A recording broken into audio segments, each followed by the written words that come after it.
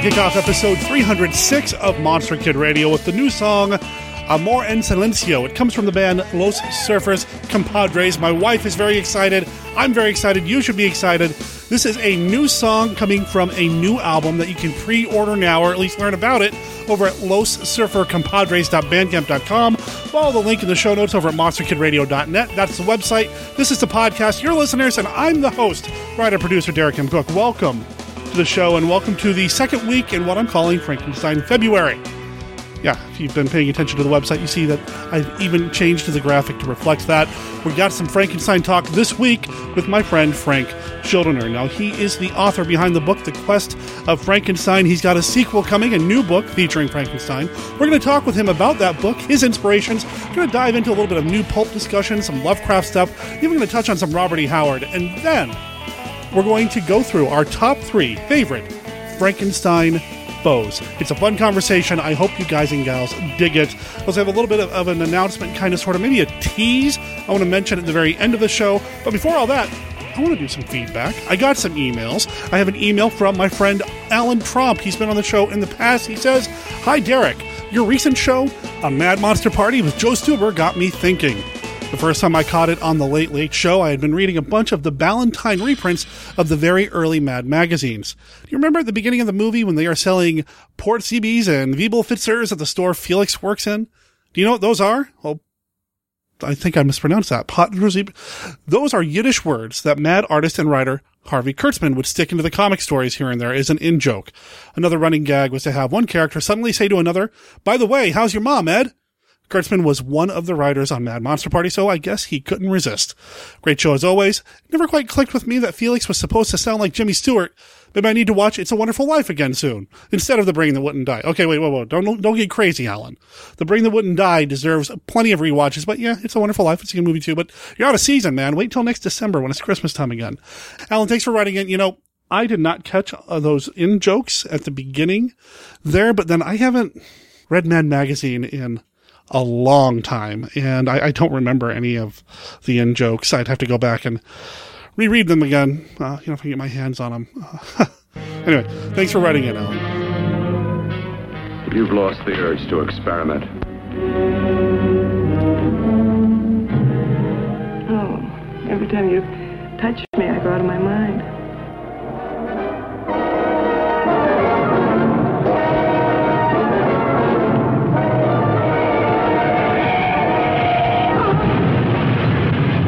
Let me die. Let me die.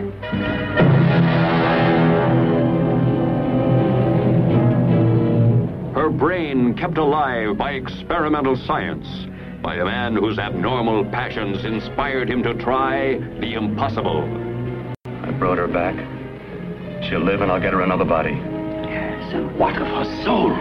How can you make of her an experiment of horror? His mad ambitions and desires threaten every woman possessing an attractive body. Girls whose measurements make them beauty contest participants. Professional figure models such as this. All are prey to his distorted desires. What's locked behind that door? Horror. No normal mind can imagine. Something even more terrible than you. Horror has its ultimate, and I'm that. Behind that door is the sum total of Dr. Corton's mistakes. He intends to kill somebody. To rob them of their body. We've got to stop him. I have another email from Chris Franklin from the Superbates podcast. Hi, Derek. I really enjoyed your discussion of Mad Monster Party. Count me in as one of those who've always been puzzled by the question mark in the title. I first saw Mad Monster Party around Halloween 1987 or 88 or so. I turned on the TV and there were Rankin and Bass monsters. Where had this been all my life? Not in heavy rotation like the Christmas specials, that's for sure. Now, my pal Rob Kelly and I discussed Mad Monster Party over on Rob's Film and Water podcast, and he finally filled me in on why Frankenstein's monster is called Fang. I had no idea. Now, Joe and I talked a little bit about that in last week's episode. You go back and listen. You'll find out. Anyway, he continues, I love the film, but I do think it's a bit too long. I think an hour-long TV format would have tightened it up. You're different, and I hate to say it, the kitchen scene really dragged the movie down. Now, my kids love the Rankin Bass holiday specials, but as I've gotten older, the pacing of this one turns them off, I'm sorry to say. Having said all that, I still have a soft spot for it. And Francesca. Wow. You guys didn't mention that she gets her clothes ripped off in the fight with the monster's mate. And how did they get away with that in a kid's matinee movie? Jessica Rabbit's forerunner, for sure. I'm a big fan of Joe's Comic Book Central, so it's always a pleasure to hear him stop by. You guys really should cover the time of their lives. One of my favorite Abbott and Costello movies. Chris. Well, I am going to have Joe back. He and I did talk off mic about what we're going to do next. It's not time of their lives, but, let's make sure we put that on the list too. Hold me accountable to that. If I don't talk about doing that anytime soon, remind me. As far as Francesca getting her clothes ripped off and not really commenting on Francesca as much as, well, she probably needed to be talked about. Just look at her. Yeah, you're not the only person who kind of mentioned that. Maybe the whole Phyllis Diller getting thing just threw us off. But yeah, I would definitely say she's a forerunner to Jessica Rabbit. The color of her hair, the way she's built, the way she speaks, totally can see that. And Rob Kelly, I definitely need to reach back out to him. We talked at one point about having him come on to Monster Kid Radio, just never followed through on it. So Rob, if you're listening, expect an email. Chris, thank you for writing in. And again, everybody check out the Supermates podcast. I'll play a promo for that podcast here. Well, Cindy, this is the last box. Supermates is now officially moved into Fire and Water podcast headquarters. Where do you want this Starman short box? Put it over by the classic monster DVDs. Be careful. Don't crush my Superpowers Batmobile. Calm down, Christopher. Hey, you put the Star Trek DVDs on top of my comic action Wonder Woman Invisible Plane. Oh, jeez. Well, now we can tell everyone that Supermates can be found exclusively at fireandwaterpodcast.com. Now, if they subscribe via iTunes, they shouldn't notice a change, right? Right. Or if they listen through the main Fire and Water Network feed, no change. They can just find the show's home, show notes, etc. here at fireandwaterpodcast.com. Well, I'm going to go take a dip in the Aquaman-sized swimming pool Rob has, but I am not putting on that mirror costume. It smells fishy. Oh, come on. It'll be fun. Hey, don't trip over that life-size Shag Standy. That thing is disturbingly real. Supermates, the husband and wife Geekcast, now a proud member of the Fire and Water Podcast Network. Find us on iTunes or at fireandwaterpodcast.com. I have one final email. This comes from Tim D. He's in Indianapolis, Indiana. Hi, Derek. Wanted to write and thank you for another great episode of Monster Kid Radio. I've seen Mad Monster Party a couple of times, and like you, I'd initially not been too high on it. But your engaging conversation with Joe Stuber made me very eager to revisit it, which I will be doing soon. When you're able to check out Voodoo Island, be sure to watch closely for an early career appearance for Adam West, who I don't believe is credited. Although he appears in a scene with Boris Karloff, I recall reading in Mr. West's autobiography that he was cut into the scene and never got to act with or even meet him. Now, I didn't grow up a monster kid, but became one in spades after seeing the first Frankenstein film in my late teens. Since then, classic sci-fi and horror movies have been everything to me, but I haven't been able to similarly hook anyone around here. So it's great to find your podcast and listen to your enjoyable guests and viewer emails to know I'm not alone.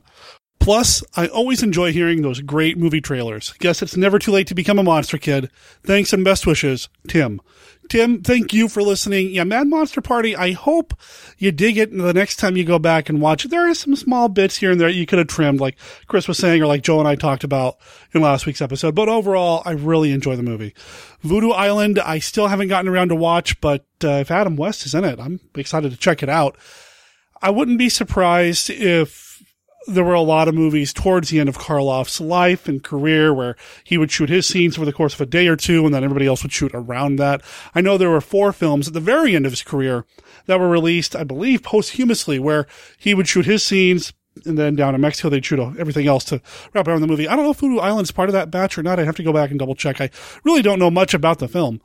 And as for it never being too late to be a monster kid, man, I'm glad you're in the club.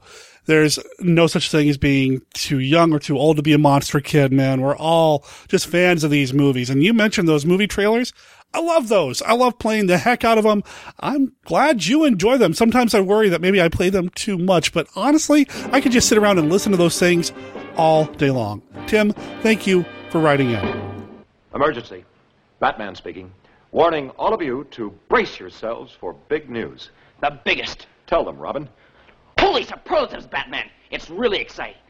Soon, very soon, Batman and I will be batapulting right out of your TV sets and onto your theater screens. That's right, Robin. Our first full-length motion picture feature in color opens a whole new world of thrills. The big screen gives us more space on land, sea, and in the air to challenge the most cataclysmic collection of super criminals that ever plotted to take over the world. Number 1, the Riddler. Question: who's going to make the feathers fly and knock Batman and Robin out of the sky? Number 2, the Joker. Have you heard this one? It'll kill you, Batman. Number 3, the Penguin. There are 2 eggs this wily bird is going to scramble: Batman and Robin. Number 4, the Catwoman. Oh, you're going to see the perfect crime when I get Batman in my claws. And that's just a sample of the exciting exploits ahead in our first feature motion picture. Holy memoranda, folks. Make a note not to miss it. Good thinking, Robin. If you want to contribute to the show by email like these guys did, you can email us at monsterkidradio@gmail.com. The email address is also on our website over at monsterkidradio.net, which is where you're going to find everything else you need to know about the podcast between episodes. But don't head over there yet. Well, I mean, if you can multitask, yeah, go over there now. Otherwise, sit back and enjoy the conversation that I'm having with Frank Schuldener about Frankenstein and a whole bunch of other stuff right after this.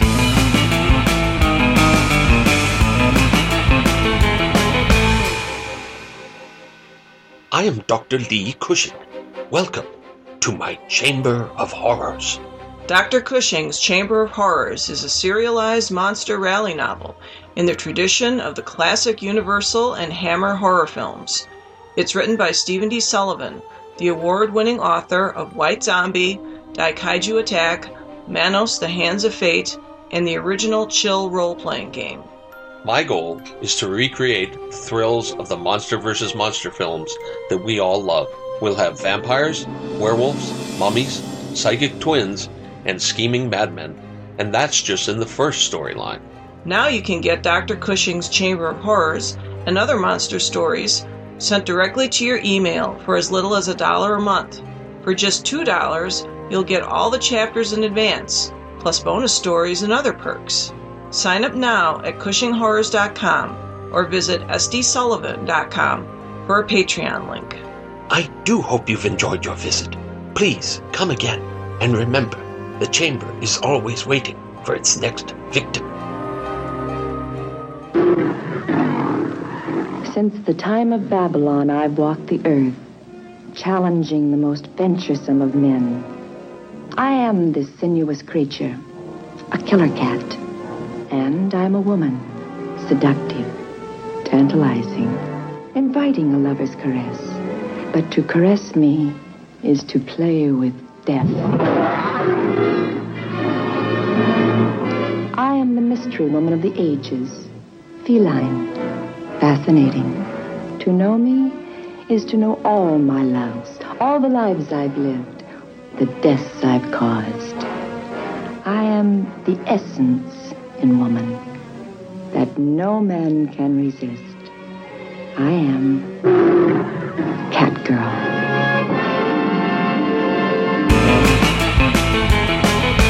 Listeners, you've heard him on the show in the past, but have you been reading him? Frank Schuldener has been published in a number of books for the past, I don't know, how long's it been, Frank? When did you start? About 10 years ago is when I started getting published. It's weird. Yeah, so there's a lot of stuff out there for him to read. And no, it's not weird, because it's good stuff. Well, I mean, it's weird and the weird tales get away sometimes. Yeah, anyway.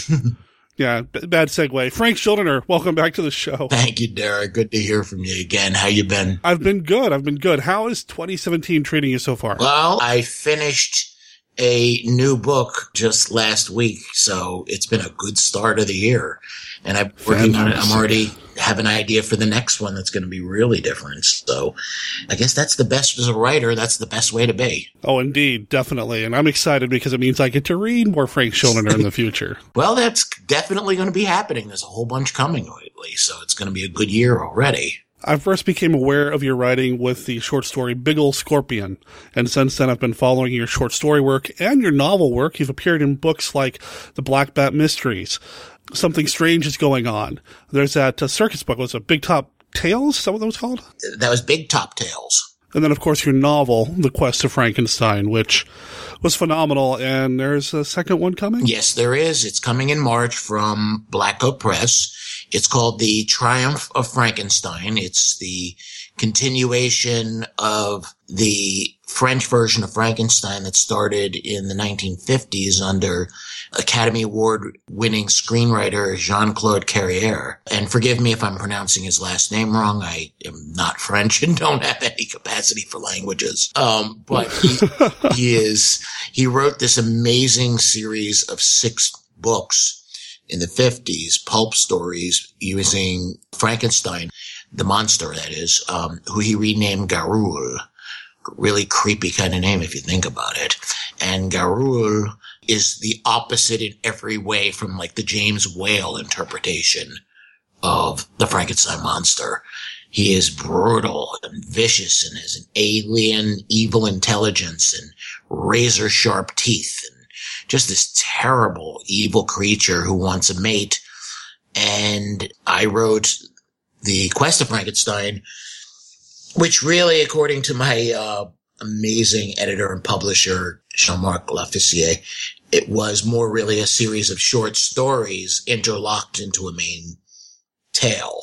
And he's not wrong. That's exactly it. But he also made it clear that that was not happening anymore. You can do this once, move on, and write a real novel. Oh, okay. Yeah, Jean-Marc is a genius. I can only put it that simply. He is an absolute genius. Man has a encyclopedic knowledge of pulp and French pulp and comics. He's worked in the United States with some amazing writers. He worked for DC Comics and Marvel Comics, and he's written cartoon episodes like The Real Ghostbusters. He's written books on the subject of Doctor Who, and he created this company, Black Oak Press, where he started translating with the amazing sci-fi writer Brian Stableford the many thousands of pulp and horror and sci-fi books going back to like the 1700s, I believe, from French literature into English. And he wanted to like spread it out throughout the world, and it's become a pretty successful venture, I think. And he's just an amazing human being, but he's also a tough editor. And I love that in him.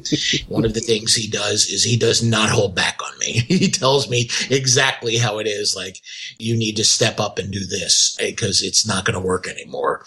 And he's just very straightforward, and he's pretty much, I guess you can call him a mentor, since he's the first person to ever publish me.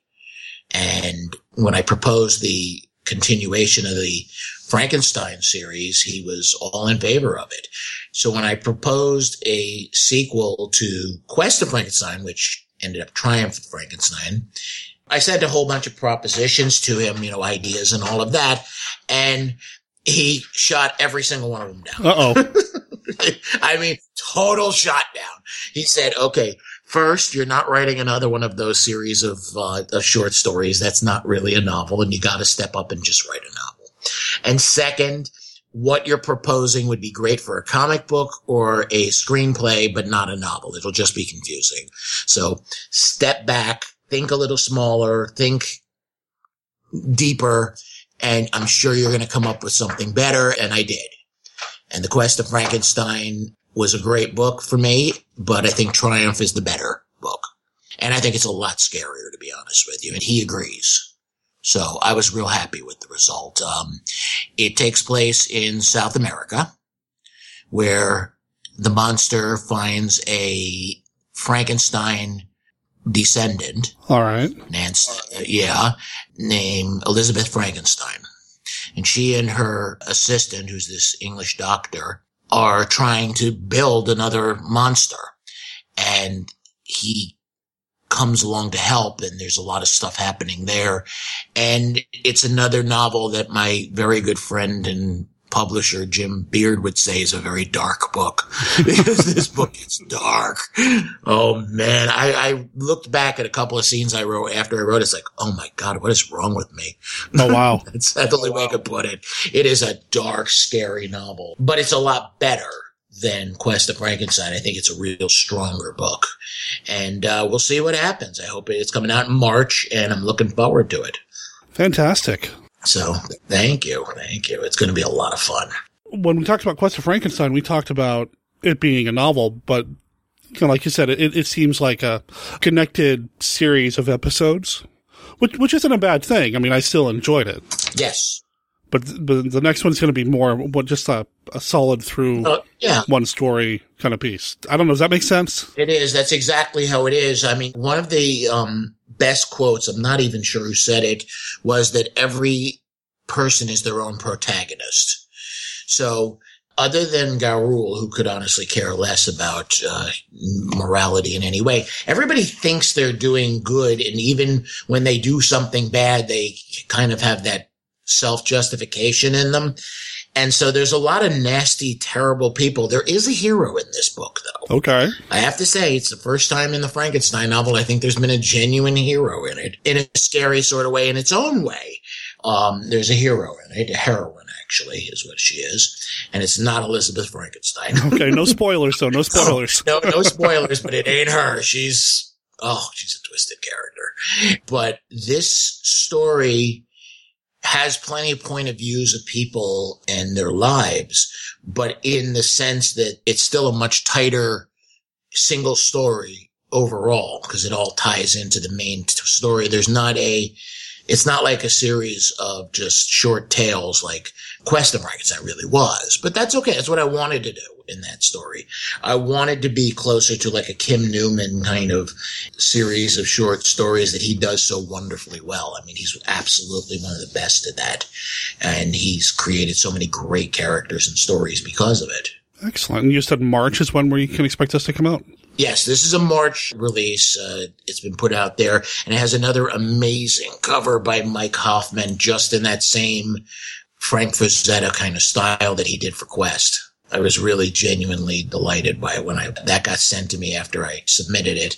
Jean-Marc sent me a copy of the cover, and it was like, oh God, you did it again. It's so good.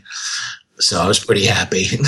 Yeah, if you look up MikeHoffman.com, you can find his art page, and there's some amazing artwork there. And I think you've posted what the cover's going to look like for the new book on Facebook at one point, didn't you? Yes, I did. I always ask permission before I do something like that. And I immediately say, can I send this to everybody? I said, yes, of course. It'll just get people interested, hopefully. And it got a very good reception. People were really blown away by how cool it looked. Fantastic. I'm sure we'll make sure there's a link to that in the show notes so people can check that out. And it does have this very, very cool Frazetta vibe, but it's got our monster in it too. So, I mean, it's like two great tastes going great together. It's great. Yes, it is. Yes. So, well, let's hope. That's all I ever say. Let's hope everybody agrees with me, because I think it's this much better novel and work than Quest, though I really did like Quest. I'm very proud of Quest of Frankenstein, and I hope it doesn't sound like I'm not, but I think this is the superior story, and Jean-Marc agrees with me, and I gotta go with what he says. Well, he's the boss, right? He is so the boss in this case. I mean, he's also pretty much, taught me how to be a professional writer. So, it's all on him in the sense that he taught me so much over the years. Well, I'm excited, and I'm so thrilled that you're having some success with this book, with these books, with what you've been doing.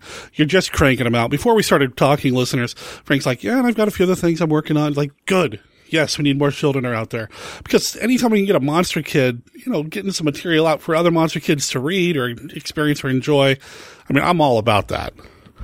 All about that. That's how it should be. You've also been referred to as one of the legends of New Pulp by appearing in a book of the same name. So listeners, he's not just about the monsters, he's about this New Pulp. What is New Pulp? I know we've talked about it before, but for listeners who don't know, New Pulp, how would you define it? New Pulp is kind of a return to the old style of enjoyable adventure.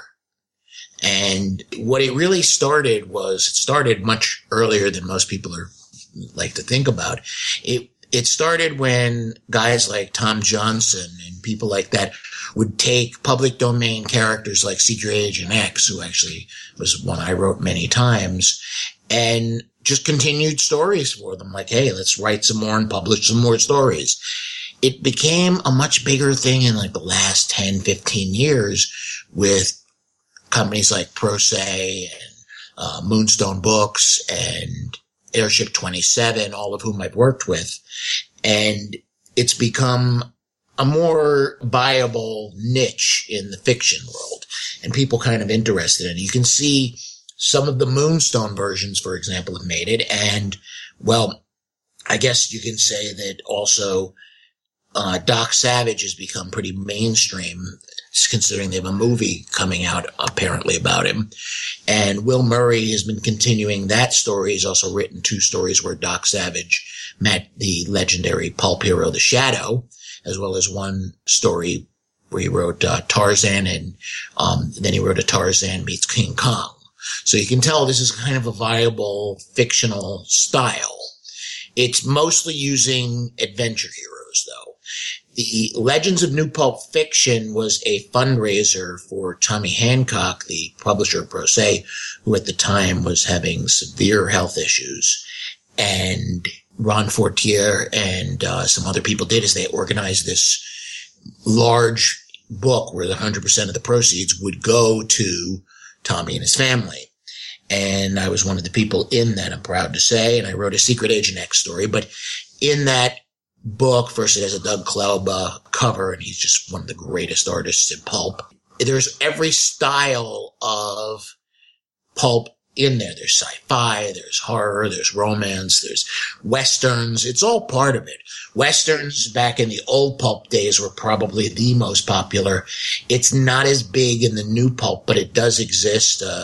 Last year there were several, including one I was in, that used spaghetti westerns as the basis. I was hoping that would come up. I want to mention that. That was one of the great joys to be in that book. It's called Rick Lay's Major Sabbath. And I got to write a martial art spaghetti western. Of course you did. Of course I did. I was actually racking my brain. And I was like, what am I doing? Rick contacts me and he says, well, you know, there is a spaghetti western martial arts story called The Legend of Shanghai Joe. I was like, oh God, I remember that movie. And so I watched it again and I had a moment that I nearly passed out. They show this scene of the guy, and he's supposed to be this Chinese kung fu expert practicing in his temple on, you know, the soft focus to show its old times and kind of dreamlike quality. There's no subtlety. But when he's practicing, I nearly pass out because he's practicing Okinawan karate. The moves he's doing are from another country. They're Okinawan karate, a style known as Shotokan, which has millions of people training in it, but it has no connection to kung fu whatsoever. So next time I speak to Rick was like a couple of months later, I told him this, and Rick, who is possibly one of the smartest human beings you'll ever meet in your life, just pauses and says, Frank, you do realize there's like maybe 5 people on the planet that would actually recognize that or pay attention to it. It's like, okay, Rick, you're right about that. But it was like, it was still funny to me. So I had a lot of fun writing that. And that's what New Pulp is all about. It's about trying things, characters that take place in modern day. My friend Derek Ferguson writes a series of adventure stories with a character named Dylan, which is a modern kind of pulp adventure. There's even comic strips now. There's a great one called Rick Haywire that you can find on gocomics.com. And it's kind of in the style of the comic strips like Jungle Jim and all of that, and it's very tongue-in-cheek. So it's a growing concern out there. Dynamite Comics has kind of devoted an entire world to it. So that's what New Pulp is all about, and that's how I got started. It's just, I guess I'm kind of sideways to it now with this, the horror direction I've been taking lately. I'm not familiar with Rip Haywire, but I went to real quick check online, gocomics.com/Rip Haywire. Yeah, it's a lot of fun. It's very tongue-in-cheek. It's been going for a while, but I only discovered it recently, and I'm a thorough fan. And you can even go to the way they're writing the Dick Tracy strips these days. The current work on Dick Tracy strips is back to the old days of Dick Tracy, but also acknowledging the new. I mean, right now, Dick Tracy is working with the Spirit, the legendary Spirit of the Will Eisner character, and he's had adventures with Annie, Little Orphan Annie, and Daddy Warbucks. Wow. Yeah, it's a growing thing. I think it's a kind of return to the old-fashioned, enjoyable style that, that you saw in the 70s, 80s, 90s of the Indiana Jones, where the characters are heroes. They're not anti-heroes, which is kind of getting boring, in my opinion. Actually, I was struggling with that with my last book, trying to write a supernatural novel without going to the standard, well, the character is a vampire, but he's good. It's like, that ain't working. I grew up on Universal and Hammer, vampire be evil. End of discussion. Don't discuss it any further. I just got so tired of these nice vampires. Oh, God, give me a break. But they're so sparkly and not... Oh, sparkly, don't get me started. I mean, let's be very honest about the sparkly vampire. Just take Bela from Return of the Vampire Tesla. He would uniformly kill every vampire and werewolf in those films without even breaking a sweat. It's like just Tesla's pure evil scariness. He'd just kill them all, and that'd be all right. You're all done. It would be that simple for him. So when I look at this modern ethos of the people want to be vampires, like, no, what are you doing? Didn't you watch these movies? Didn't you read these books? These are not the good people. These are the crazy, dangerous ones. These are the villains. They're not sexy. Yes, they're not attractive. They've got bad breath, probably. I mean, come on. Oh, yeah. The closest they had to a sort of anti-hero close to that was Blade. And Blade was known to be crazy, and he wasn't a vampire until recently. And Blade in the Marvel comic series was a scary, crazy man who may have been a little bit immune from vampires, but he still wasn't one. And he was crazy. Thank you for saying that. I sometimes wonder if maybe I made that up. And I know we're going way off topic, listeners, but anyway, when the first Blade movie came out and the comics had all started to meld themselves to what the movies were doing, and they gave Blade all these vampire traits, I thought, no, wait a minute. That's not what Blade always was, right? I'm not going crazy, so thank you. Thank you for acknowledging that. One of the good things that Marvel did in the last few years is they put out something called the Essentials collections. And they're black and white versions of different series. They just didn't put the color back in it. And they did Tomb of Dracula in 4. And Blade is a character that started in these old Marvel Tomb of Draculas. And he has the ability to not be killed by a vampire, like by the bite, and turned into one, but he's crazy, he's dangerous, and he's a little scary. He has some normal characteristics. He has a girlfriend. He tries to live a normal life, but he's this dangerous character who is human and still a very great danger to Dracula in every story. They had some brutal, vicious fights, but he was not jumping 3-story building, off the top of a 3-story building and landing on his feet with no problem. That wasn't the way the character was played. He didn't need to be. And I think it's part of the modern style where people, they're envious of the fact, that he can turn into a bat. It's impossible to beat him. Well, you know what? I think Peter Cushing proved you wrong. Many times. Peter Cushing beat the Christopher Lee version of Dracula. It was one of the scariest of them all, with a pair of candlesticks. I mean, come on. That kind of proves it. Peter Cushing in the Star Wars movies. I mean, now he's been in 2. He didn't have any powers, but he was the one bossing around Darth Vader. Mm-hmm. Dracula has always been beaten by humans, not by other vampires. It's a modern thing that I kind of rebel against. Mm-hmm. If you want to have somebody with sort of abilities, you got to stop thinking, okay, let's make them just as evil as the hero, as the villain. I mean, it's just, mm-hmm. It's just not the way I think things should work. And I guess that's from the years of watching Hammer horror, especially. It goes back to the movies that we watch, the classic movies that we watched. And, of course, the classic pulp, too. You didn't have a lot of good guy vampires running around or good guy monsters running around in the classic pulps. Coincidentally, we're actually recording this, I believe, on the birthday of my favorite writer, pulp writer. Is it Robert E. Howard's birthday today? It certainly is. Robert E. Howard didn't have a lot of monsters that you wanted to buddy up with. When Conan came up against a monster, well, with the exception of maybe one or two, it was a monster. You took it out. Yeah, no, and also he used to believe that, witches and warlocks and all those things were, you're maybe powerful, but a piece of steel is stronger. And that was the ethos through all of his books. In fact, my favorite Robert E. Howard character named Steve Harrison. Yes. More modern. I love that hero who he does these adventures where he fights characters who practice like black magic and all of that. And his only weapons are a fist and a gun. He doesn't have magic powers of any kind. But if you want to add that to a story, it's workable. It's always workable, but you got to do it along the lines of a character that's not just as bad as the villain. And that's kind of, maybe it's because I was a new pulp guy first. That's the way I write horror, is that if a good person is good, they're not like sort of good. Right. There is a more pure kind of black and white approach to who's a good guy, who's a villain, but that's not as restrictive as I think people might think it is. You can still have some great, entertaining, fun stories in these things. We're talking about Robert E. Howard.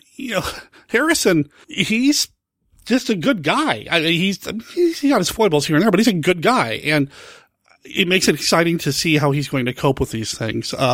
Solomon Kane is another character of Howard's that sometimes does get a little too supernatural for my taste, but still, he's just a guy going out there fighting monsters. And I've said it before, I love the Monster Hunter type story. You give me a good Monster Hunter story and I'm all in. I love that stuff. Well, you're going to love then my next book that I just finished, last week when we're taping this, another book for Black Coat Press.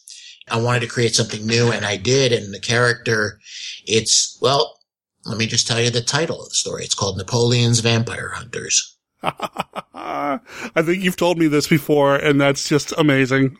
I love it. It's a pair of heroes in this story. If more come, I hope they will. A pair of heroes who are working for Napoleon Bonaparte, and they are going up against a very scary, evil vampire. And it takes place in both 1795 and 1804. And one of the characters is a character created by one of the earliest vampire writers and major pulp writers of the period, a guy named Paul Favaro, who created the first kind of series of stories about a crime organization where they're the centerpiece of the story. They were called the Blackcoats. And he wrote this whole series of stories, and his son wrote some of them too, I believe. But he also wrote 3 vampire stories, which are earlier than the Bram Stoker and very different in quality.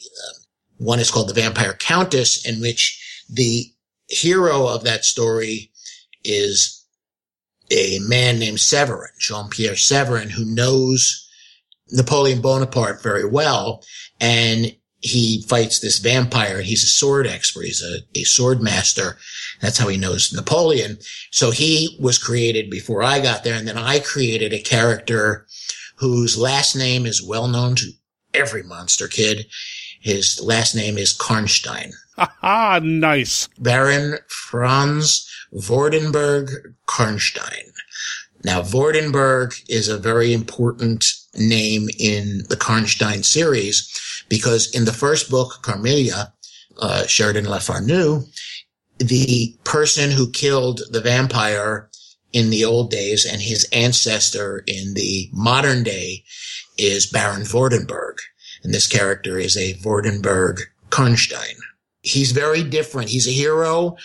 He's a scary kind of guy in his own way, but I struggled with him because I didn't want to make him what's known as a dhampir, which is a half vampire, which is right out of the old witch hunter novel stories back in the 1500s.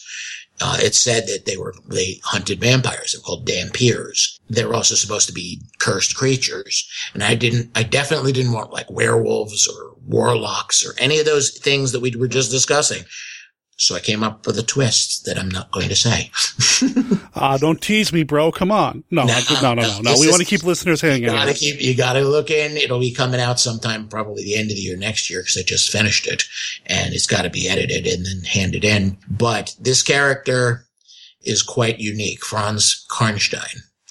And there's a lot of history there. It takes place at the time of the battles between the Royalists and the French revolutionaries, when the French revolutionaries were in charge and the Royalists had a chance of taking it back, as well as when Napoleon was going to be made emperor. So it's 2 periods of time, and I'm hoping it's fun. It was a great time to write, and it took me about 3-4 months to write.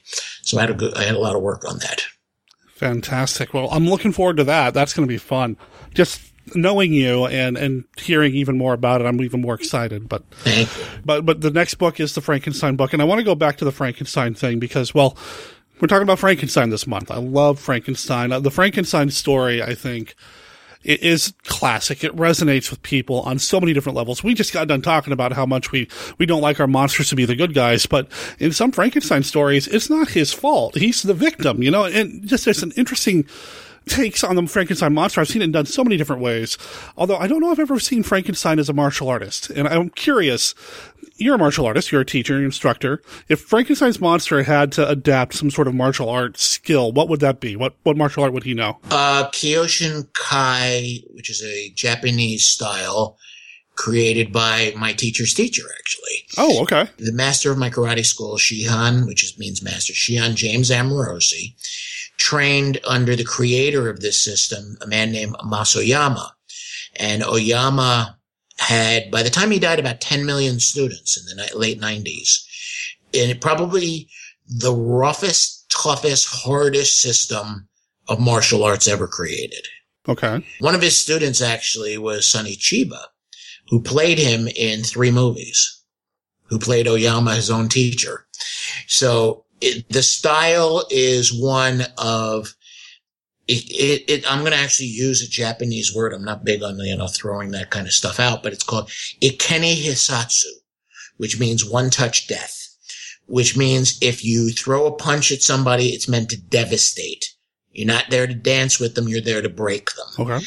And it means that you might take a shot so that you can get in and finish it on one shot. And his students traveled pretty much around the world and fought people, and they were just impossible to beat because they were so brutally tough, but they held to a very Japanese samurai standard. So they weren't it wasn't like watching Cobra Kai in the first Karate Kid movie.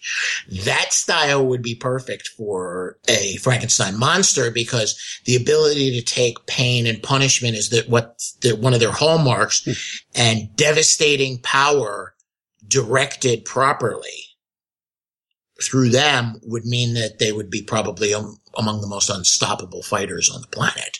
Well, now I want to see a Frankenstein martial arts movie. So somebody get on that, okay? Yeah, somebody has to do that. If anybody's going to do it, it would probably come out of China because they are so clever at creating these unique styles of martial art movies. So I'd like to see that, but you never know. You never know.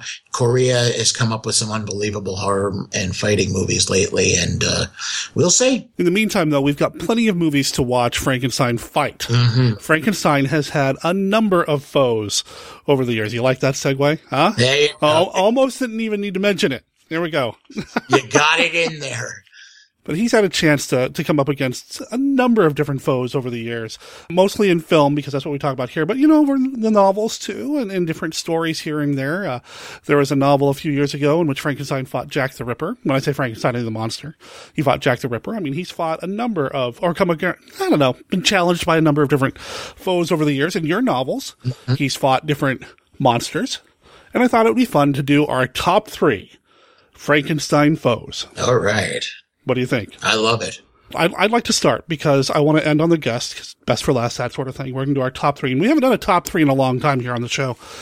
Because Monster Kid Radio is only like an hour-ish long, we only do a top 3 instead of a top 5 or top 6. And it's tradition. It's just what we do here. But we are going to have some honorable mentions, I suspect. There are some that maybe didn't make the list that I'm going to want to talk about anyway. Now, for me, and I'm probably stealing something from your list right off the bat. I'm sorry, man, but one of the things that you and I love are luchador monster movies. And the Frankenstein monster has turned up in a movie called Santo and Blue Demon Against the Monsters. And you stole my number 3. I did. Okay, well, then we're both on the same page here. Here we are. Yeah, so it's a 1970 film, so a little outside the traditional Monster Kid Radio wheelhouse, but come on.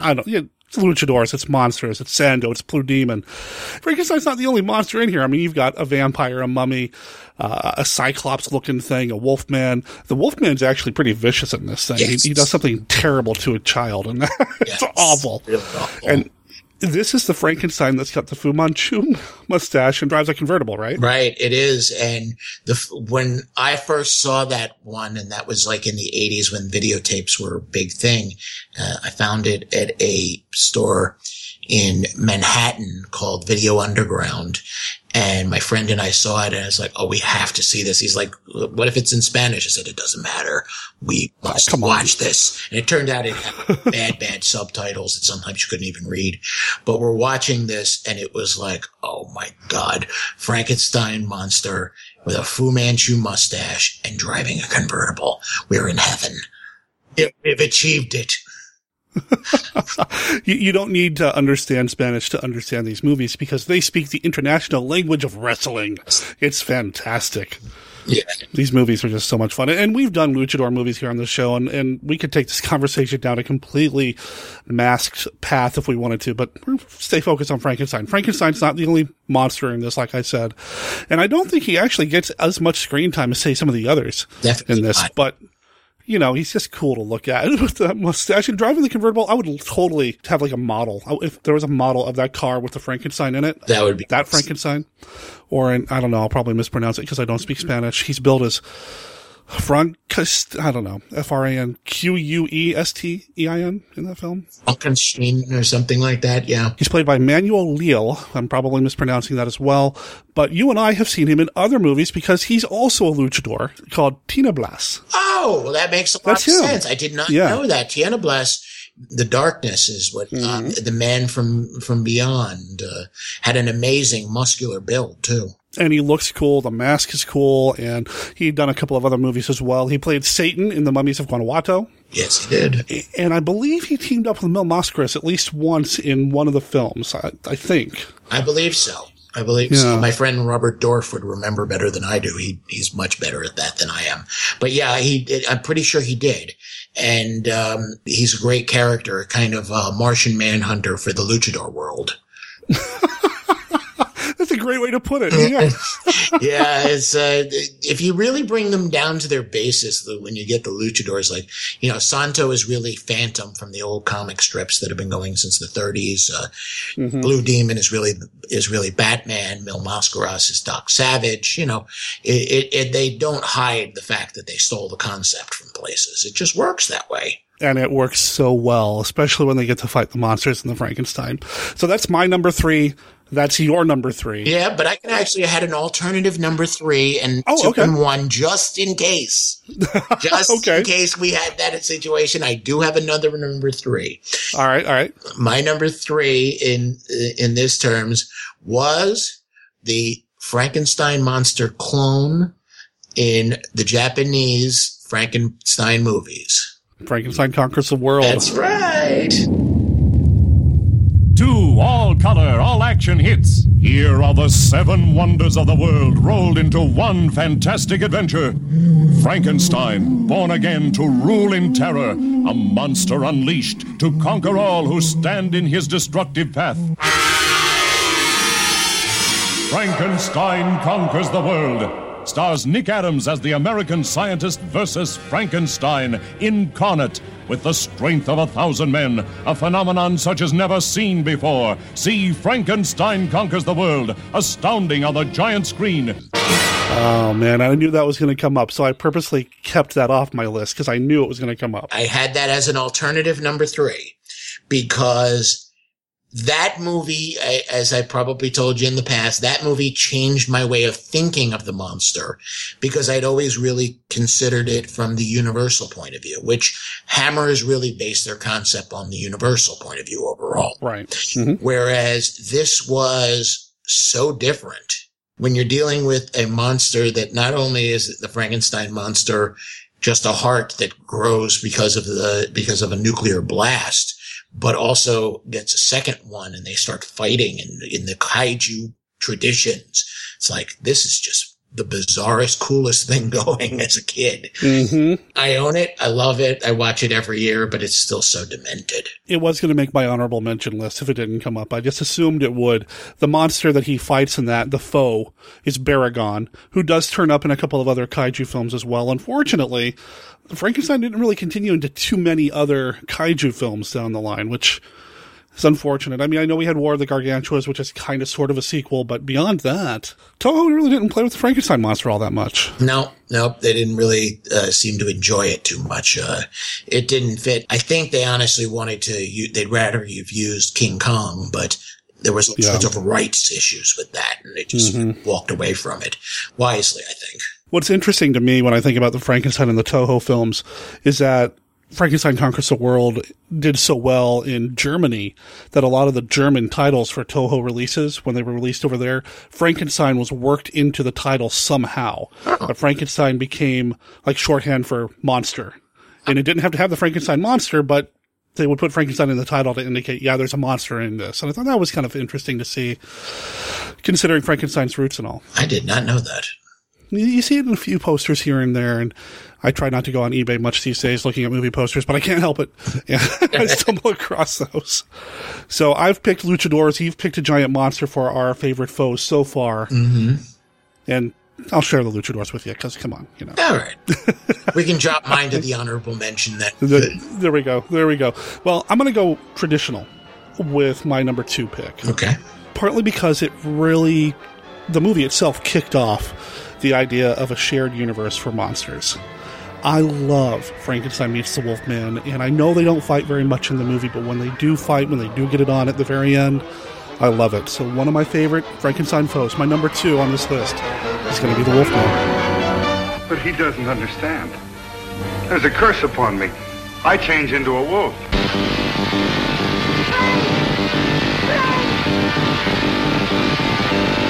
Listen to me, Frank. I saw my father become obsessed by his power. He died a horrible death. There's no need for us all to storm after her. She'll come in if I ask. Why should we treat her so fancy? She's a Frankenstein.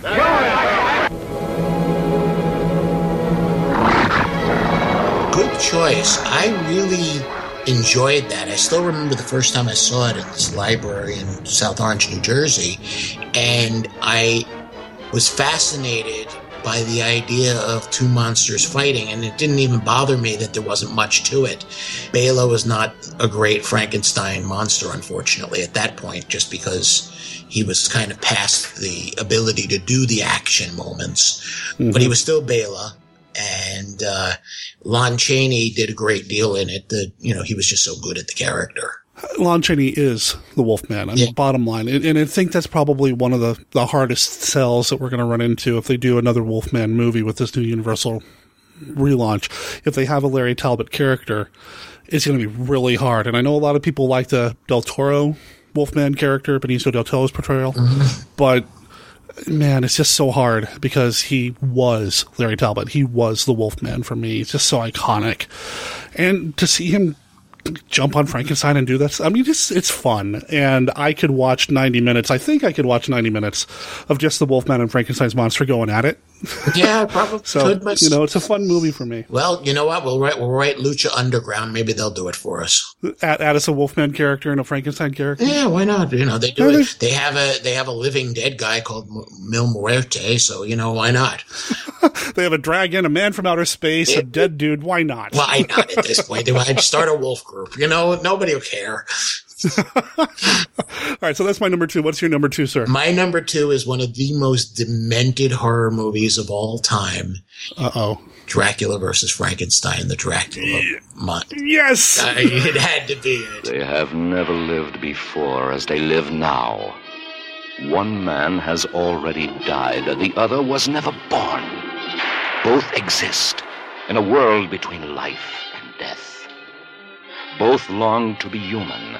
Neither can ever be. Dracula versus Frankenstein. 10 dead men's bodies were used to fashion Dr. Frankenstein's infamous creature. Tens of dozens of victims have kept Count Dracula alive for 3 centuries. Only one of these beings will survive their meeting. Dracula versus Frankenstein. Brand new thrills, brand new horror, brand new shock. Dracula versus Frankenstein, in color, rated GP.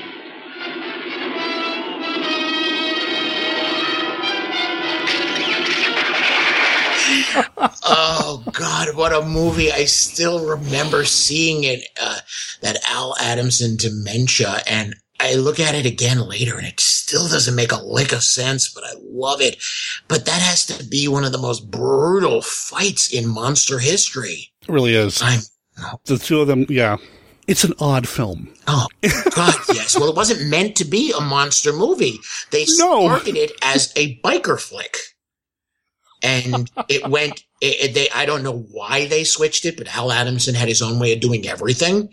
And they switch it, and then they got this odd-looking guy who changed his name to Zoltan, and he became Dracula with an afro. And they added like this echoey voice that I never forgot as a kid, and a ring that could shoot lightning. And it was just such a strange, demented movie.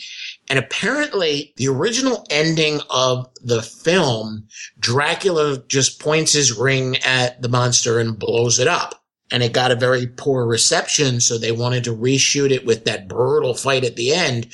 But the problem is the actor that they had to play the Frankenstein monster in the movie, this actor who was 7'4" tall, wasn't available.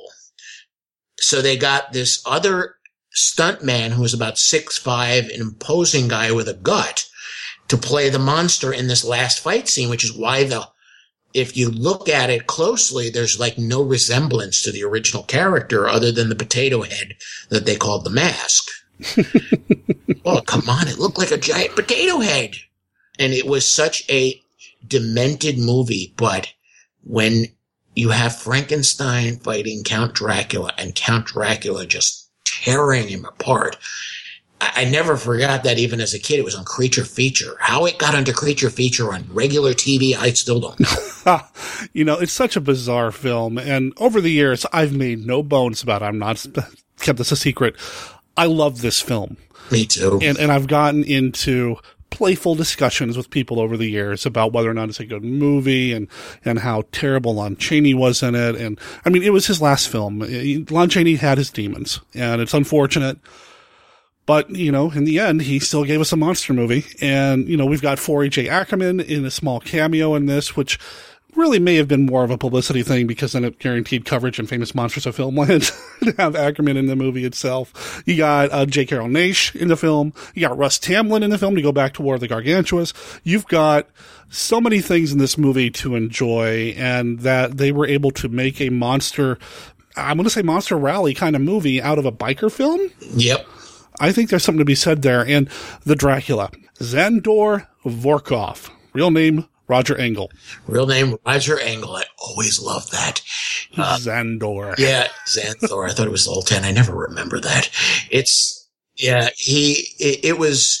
There was a strange factor to it. The woman who played the sort of heroine in it was actually ended up marrying Al Adamson, the producer.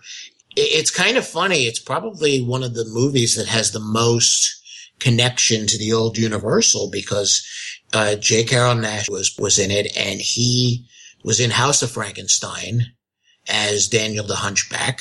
Mm-hmm. And it had Lon Chaney Jr., who is one of the only actors to play the Frankenstein monster, the Wolfman, Dracula, and the Mummy. Yeah. I don't think anybody else has got that. I mean, Christopher Lee played the Mummy, Frankenstein's monster, and Dracula, but he never played the Wolfman in any way. So it was a very unique kind of story, and it had the little person actor, Angelo Rossetti, I think is his name. He played a part in it, and he was in the Bowery Boy movies with Bela Lugosi. Where he played like Bela Lugosi's Mini-Me. There was a lot of weirdness thrown in there all at once, which you expect from a movie made by Al Adamson, who that was his style. Died really badly. Poor guy got murdered and buried under where his hot tub was, and the guy who was doing it is still in prison for it. Terrible, sad story about that. But he made this movie, the Dracula versus Frankenstein, that I can't call it a good movie, but I still love it. It's an enjoyable film. It makes me smile every single time. And about a month ago, the editor of Scream magazine, Daryl, I forget his last name, and it's Scream, Screem. I know there's another one spelled more traditionally. He posted on Facebook, "Hey, check it out. I just got this Blu-ray," and it's a Blu-ray of Dracula versus Frankenstein. So immediately I'm like, where did you get this magical thing? And it's now available. You can now buy this movie on Blu-ray. Now, the special features, I think, are pretty much the same from the DVD. But just to have it on Blu, to have it up-converted just a little bit, it's awesome. It's awesome. So it's out there, and yes, I did spend my limited funds to buy a copy of Dracula versus Frankenstein on Blu-ray. Zandor Vorkov just is such an iconic-looking Dracula. As far as I'm concerned, he only did one other movie for Sherman, and that was Brain of Blood, and it's a pretty small part in that. I've seen that as well, of course, but John Bloom played the Frankenstein monster in that film, and he did a Star Trek film. He was one of the aliens in Star Trek VI in the Prison Planet, I believe, and did a few other things here and there over the years. He's no longer with us, I don't think. No, he died, I believe, in 99. Part of the problem is when you're giant like him, like 7'4", unless you have the modern technology that will help, like a Shaquille O'Neal or somebody like that, it's very, very hard for your body to be able to process anything, and it becomes debilitating on the heart. And he was 7'4", though. Yeah. Yeah. He's a big guy. Yeah, no, that's for sure. He's a big guy. Well, that's a heck of a number 2 there. Which kind of sort of ties into my number 1. Oh, I can't wait to hear this then. I cheated a little bit because to me, there are 2 big monsters. I mean, you look at all the different monster movies, there are 2 ones that loom large over the entire monsterscape. One is Frankenstein's monster, one is Dracula. And anytime you put those 2 together and they fight, I'm on board, and I don't care if it's Dracula versus Frankenstein. I don't care if it's them having a disagreement in Abbott and Costello meet Frankenstein. I don't care if it's in the Monster Squad from 1987 or it's from any other of these films. You put the 2 of them together and they fight, and I'm happy. So I'm just going to make a large generalization here. Anytime Dracula fights Frankenstein, Dracula, that's my guy. I love to watch those 2 go at it. I don't have a particular film, although Dracula versus Frankenstein is pretty darn cool. But anytime you have them going at each other, I'm on board. Heck, House of Dracula, you kind of sort of have a Dracula-like thing struggling with the Frankenstein-like thing. It's fantastic to me. I have to agree with you there. It is a spectacular thing. And, I'm not spoiling. It's been out a couple of years. But Quest of Frankenstein, Dracula is an enemy force against Garul. I even wrote them actually fighting in a short story for Tales of the Shadowmen, which is a series of books for Black Coat Press that a lot of very famous writers have written, and a couple of people who've written like Doctor Who episodes, stuff like that. Some really amazing people have been in it, including Michael Moorcock. I'm in the same book as a Michael Moorcock. Unbelievable. So, no, you're allowed to take a moment after saying that, just kind of enjoy that moment. Yeah, I'm in the same, go ahead. Like, wow. Brian Stableford, who I've been a fan of since I was a kid. I mean, it's just unbelievable when I'm in the same book as some of these guys. And the first time I wrote Garul, the Frankenstein monster, is he fights a version of Dracula, but not a traditional version of Dracula, just because I have to be me. He fights the Dracula from the great Hammer Shaw Brothers classic, Legend of the Golden Vampires. Yes. It was a fun story. I read that story 3 or 4 years ago. I read that story to Pulp Fest, the pulp convention that takes place in the summer. It used to be in Columbus, Ohio. Now it's going to be in Pittsburgh, Pennsylvania. I read that story and people were having such a fun time because the Garul versus Dracula was one story. The 7 Golden Vampires are fighting a series of martial artists from the movies, including Bruce Lee and Gordon Lau, and all of these great characters. And I had so much fun getting a chance to write all of these bizarre characters fighting. And I even had a fun moment where there's a very famous actor, Lo Mang, who was really amazing musculature. He was a good martial artist too. He knew his stuff. When he was the hero, he always got killed early. He always got killed really early in it. So I did what you have to do on those. He yells, "I cannot be beaten," and he immediately gets stabbed to death. It's just, I have to play it along. Nice. So I'm having a little, and it's Garul versus that version of Dracula, which was definitely not one of the best, scariest versions. Had a lot of eye makeup, if I remember right. But it's still cool. I mean... Oh, yeah. Those movies... I've been trying to catch myself whenever I talk about some of these movies that may not have the highest production value or a highest budget. Oh, it's a bad movie, but I like it anyway. I've been trying to catch myself from saying that because, the bottom line is if we enjoy them, if they make us smile and laugh and give us 90 minutes of just a good time, they're not a bad movie. They succeeded. And I don't care if I can see the seams or Zandor Vorkov has that echo voice or Lon Chaney can't speak because of where he is in his history in his life or whatever. I don't care. They make me happy. They're a good movie as far as I'm concerned. And the 7 Golden Vampires, that's a good movie. That's a fun movie. That's a great movie. I love that movie. All right, so my number 1. Mm-hmm. And mine is a general one, too. Oh, okay. That it worked out. That's kind of funny that we both had similar thoughts, but I had a different direction, so it's not a copy this time. Okay. My number 1 is the many versions of Baron Frankenstein as the greatest foe of the monster. Mm-hmm. In all cases, from the book through the stories, the Baron's lack of acceptance in there is a major factor to the monster becoming a problem.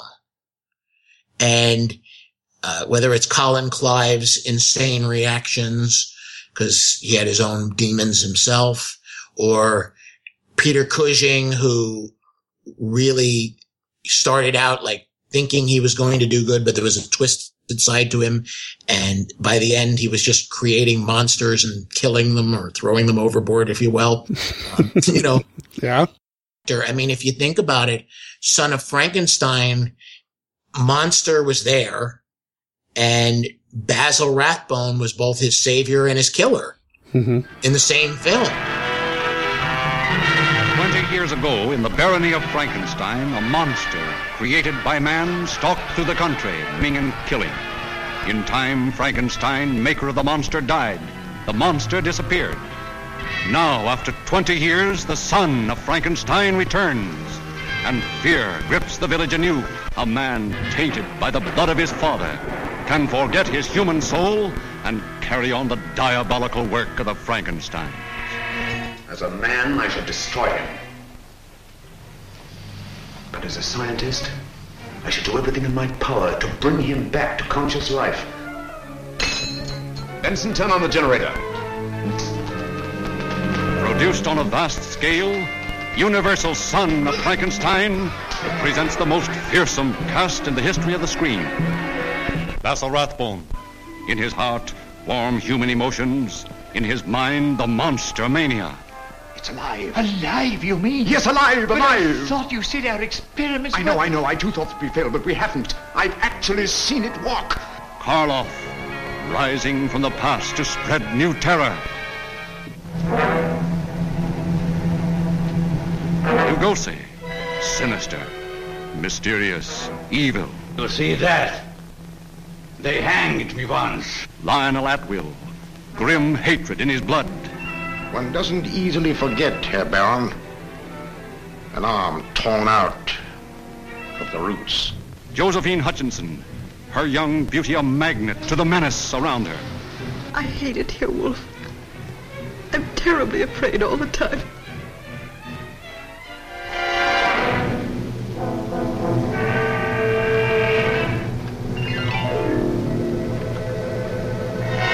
By heaven, I think you're a worse fiend than your father. Where is this monster? Where is he? I'll stay by your side until you confess. And if you don't, I'll feed you to the villagers.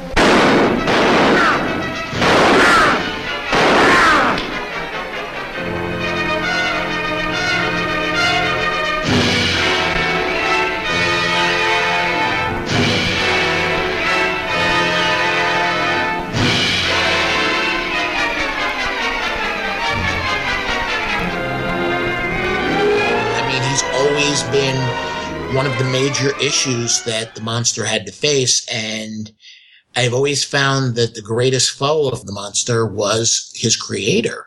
I agree. And you said something really interesting there. His lack of acceptance of what he's created, some might say the lack of responsibility for what he's created, does lead toward Frankenstein's monster doing some villainous things.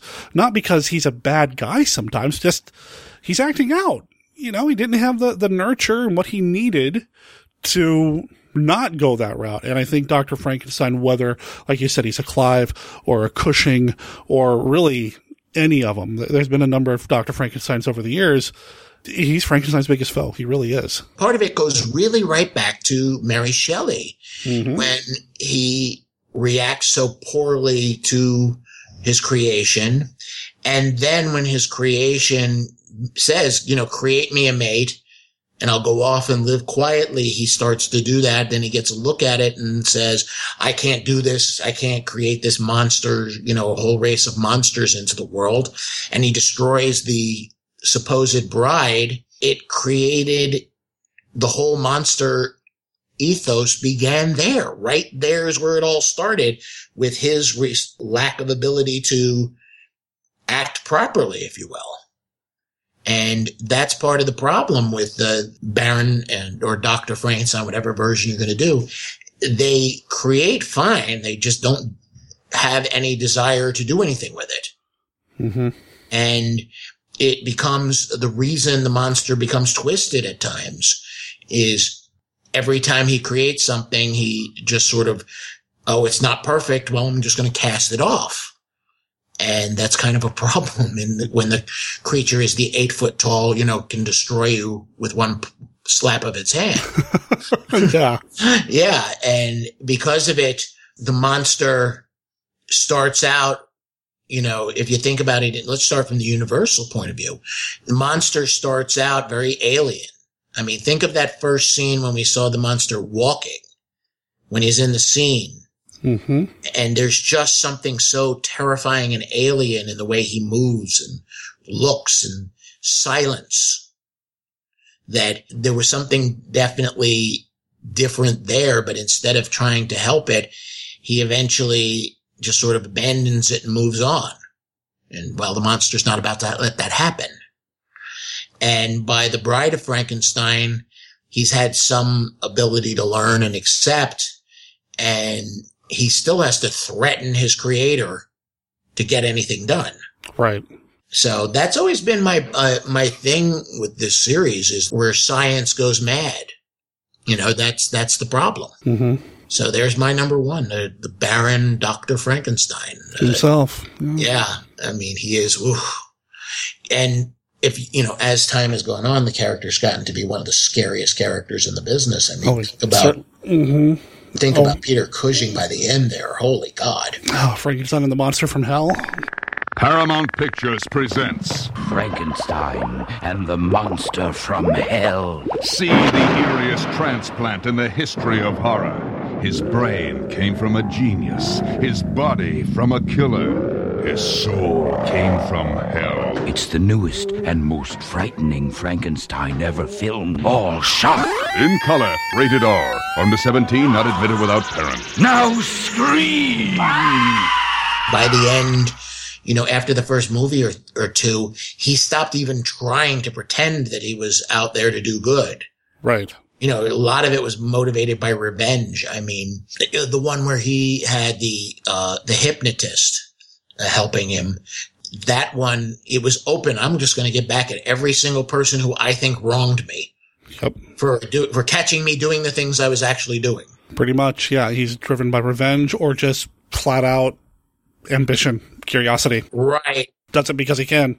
Right. Just let's see what I can do. Mm-hmm.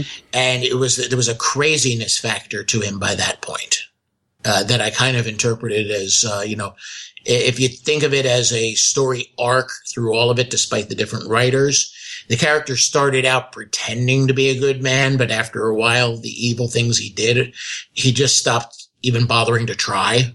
Yes, that's true. That's what, H.P. Lovecraft sort of did with his version of the Frankenstein story in the Reanimator stories with Herbert West. Herbert West sort of starts out a decent person wanting to do good, but by the end there, he's just creating monsters. He doesn't care anymore. Yeah, that's true. So yeah, always going to be my number one foe of the Frankenstein monster is his creator. Now, there are a couple of honorable mentions that I want to mention for me. Do you have many honorable mentions that you want to throw in here? Just one or two. Okay. Just one or two. Go ahead. Well, I'm going to mention there's kind of like this alien-like thing that he fights in Frankenstein Meets the Space Monster that I dig. Do your eyes dare witness total terror? Frankenstein meets the Space Monster.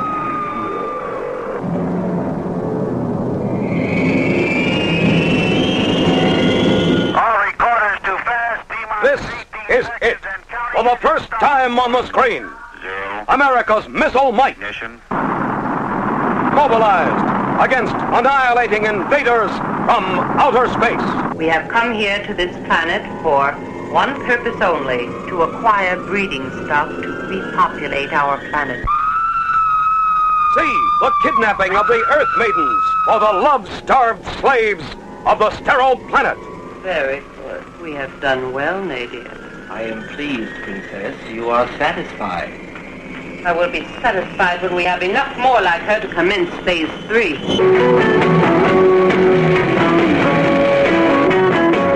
See the terrifying invasion of the Beach Party.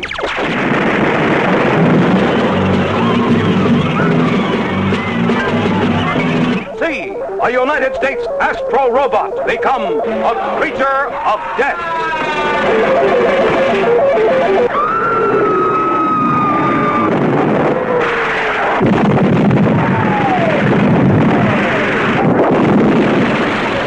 For the first time, see Earth horror versus space terror.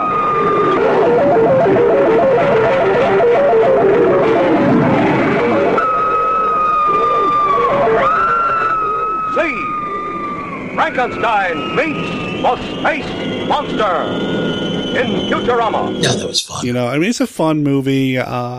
James Karen is in the film, so you got this a little bit of, some real solid acting in this thing. But and do they ever really call him Frankenstein? No, I don't think they do. They name him Frank, but still, a little bit of Frankenstein action, a little bit of sci-fi action. That makes me happy.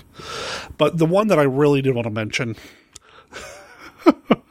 And this has more to do with me than the quality of the film, and I don't care. He fights Jesse James, man. That was one of my honorable mentions. Jesse James meets Frankenstein's daughter. You take Western and you take monsters and you mix them together, and I'm on board. Jesse James, he fights him. It's great. I love it. Yes, that was going to be one of my two. Okay. The other honorable mention I always like is Dwight Frye's character Fritz in the first Frankenstein movie. Oh, it's alive! It's alive! It's alive! It's alive!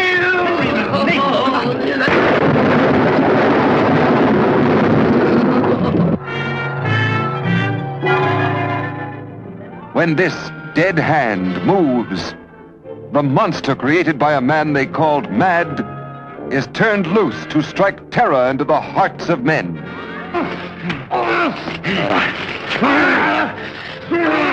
To shock women into uncontrolled hysteria. Elizabeth!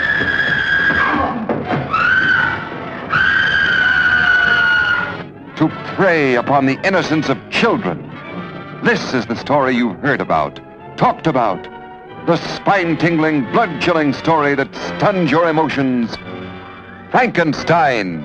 Don't touch that!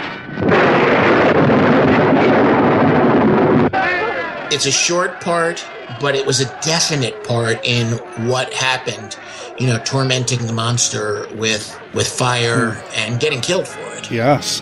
But it also has sort of established the hunchback assistant throughout the stories. Through many stories, not just Frankenstein stories, but any mad scientist story now. Or even, I've seen Dracula have hunchback assistants in various stories.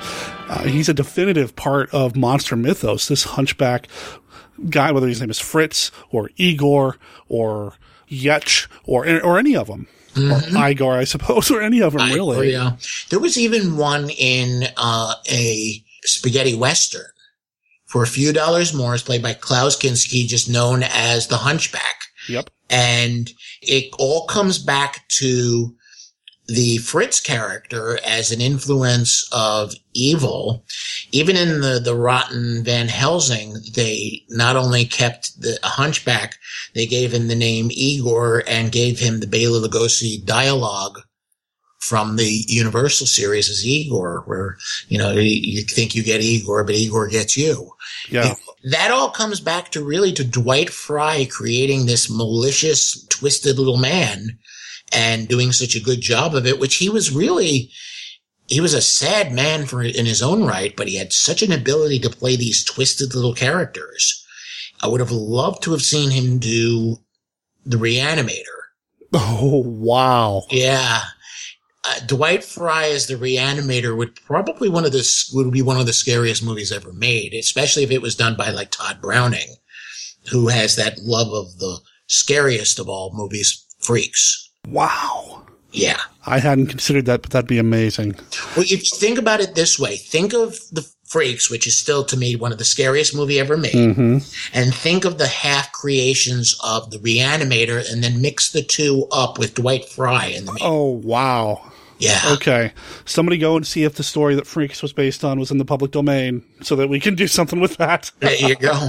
Because that is really, I've thought about that. It's like he was such a terrifying creature in his own right, but in the end, it's a small part, so it really doesn't fit in the top three.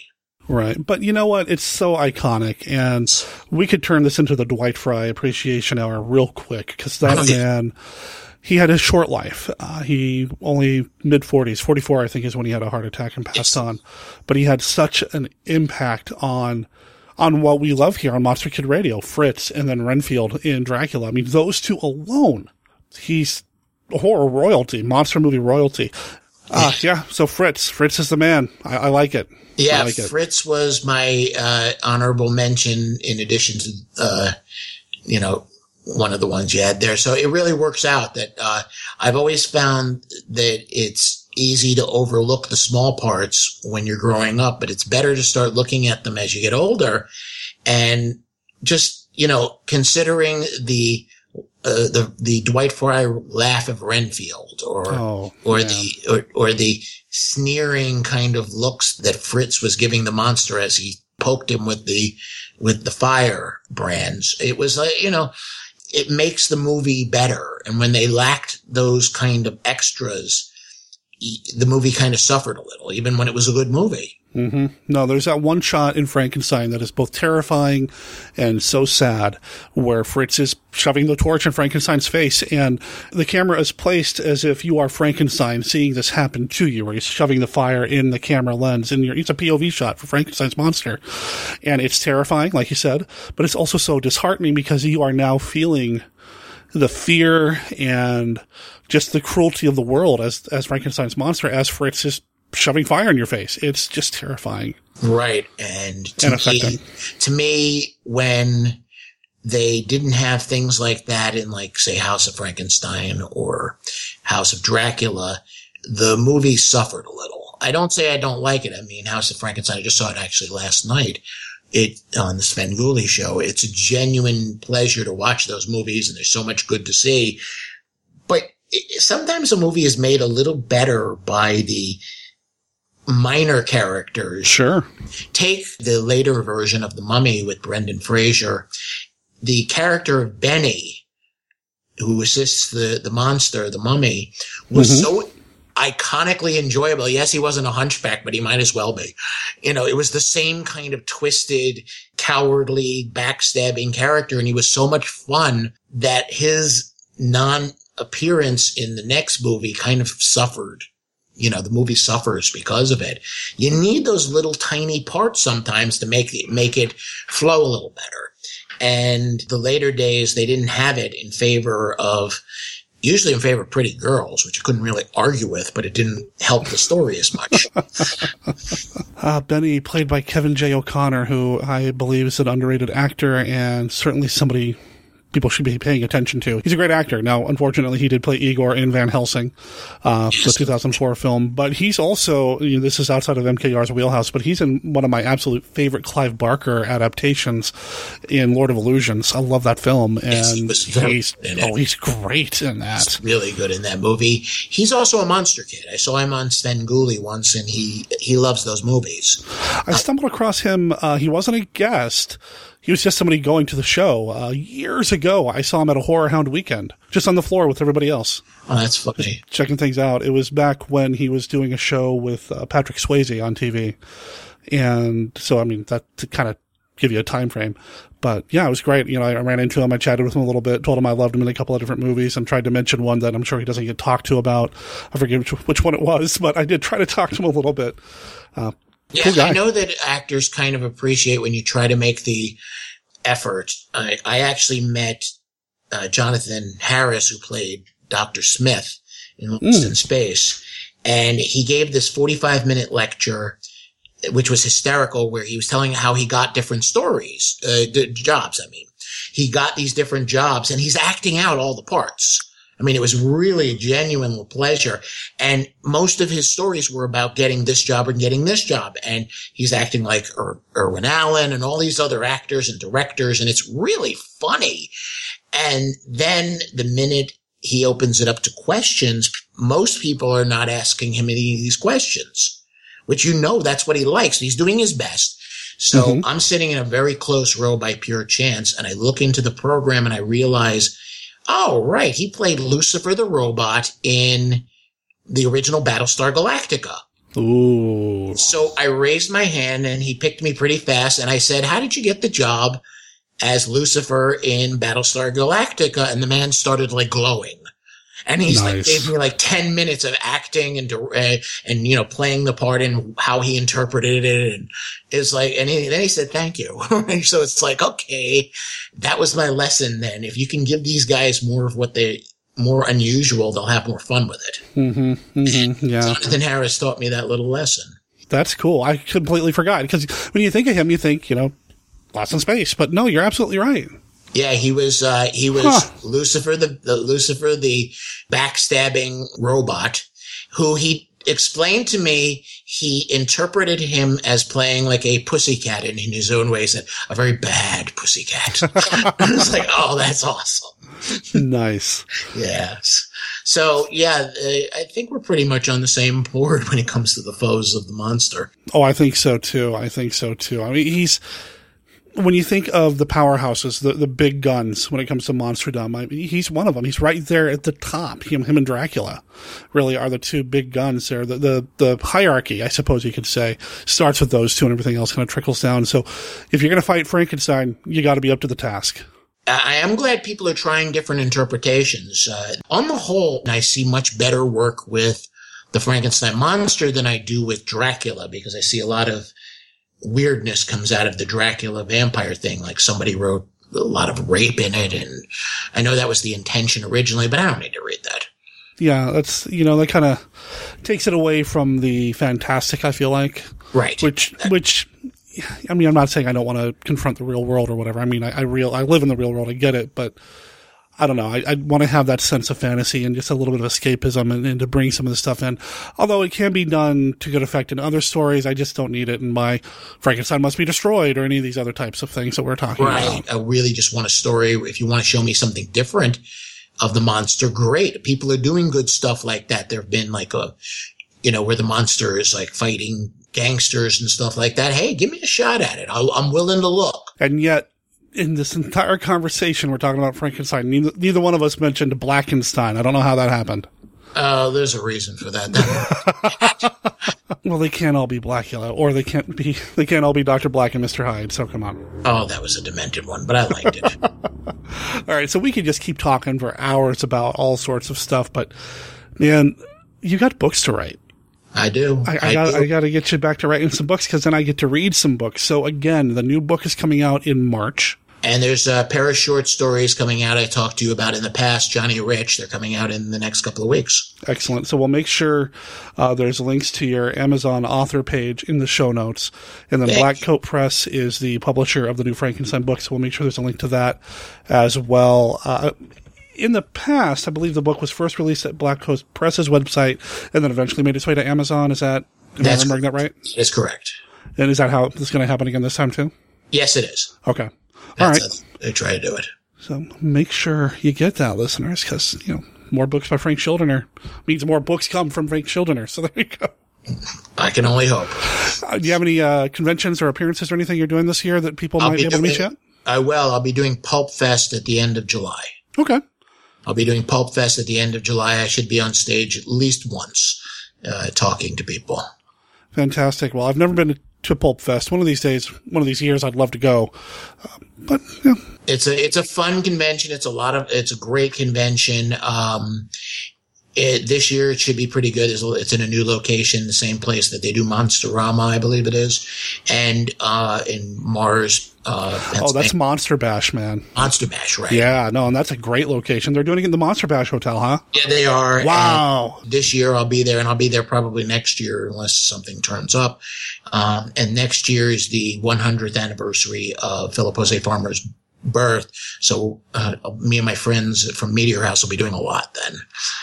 Fantastic. So, fun. Well, best of luck to you. I hope 2017 is amazing for you, Frank.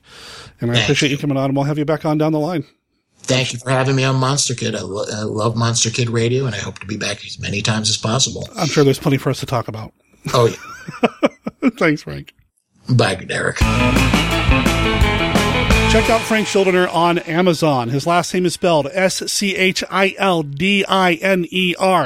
Or just follow the link in the show notes. You can check out all of his books. He's also represented pretty well over at Black Coat Press at their website. There will be links to that in the show notes as well. Frank, thank you for being part of the show. I hope everybody checks out the upcoming books. And listeners, between the time that Frank and I recorded this and now, he has released something else. It's brand new. It's from Pro Se Press. It's called Johnny Rich: Satanic Spies and Other Musicals. And I'm betting that if you're a fan of the Hammer film The Devil Rides Out, you're going to enjoy this one. So go check that out while you're waiting for the new Frankenstein novel. Frank, thanks again. Deep in the doctor's chamber of horrors, living victims supplied the serum for his experiments. So fantastic and unbelievable that you'll have to watch every moment of Brain of Blood to see for yourself.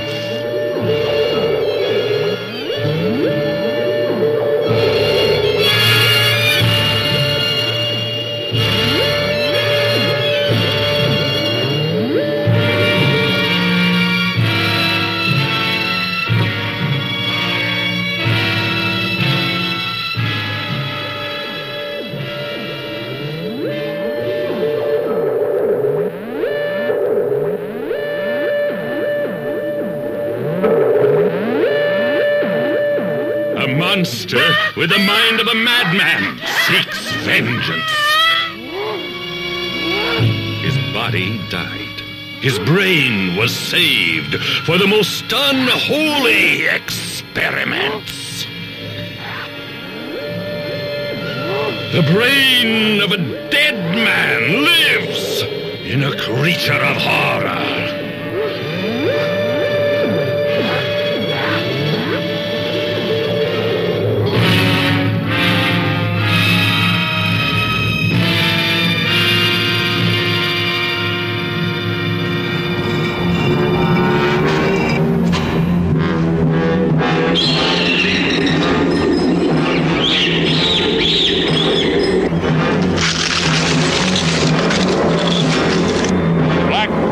Against black magic in the greatest battle of all time.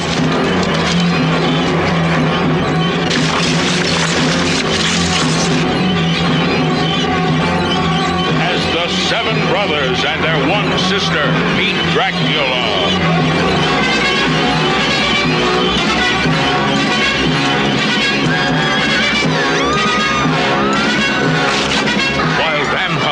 Drink the blood of the virgins and turn them into zombies.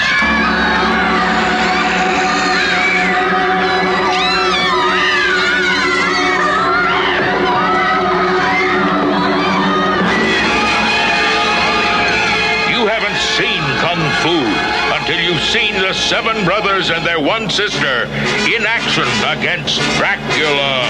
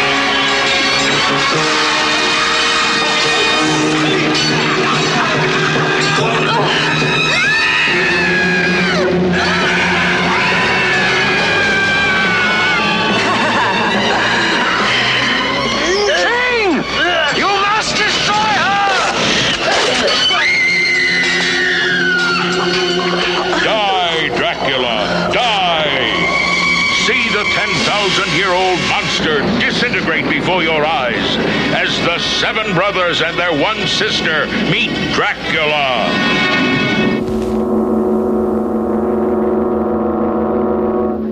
Rex, do you believe in evil? As an idea. Do you believe in the power of darkness? As a superstition. Now there you are wrong. The power of darkness is more than just a superstition. It is a living force which can be tapped at any given moment of the night. Why, on one night of 1 year, should these people live in mortal fear?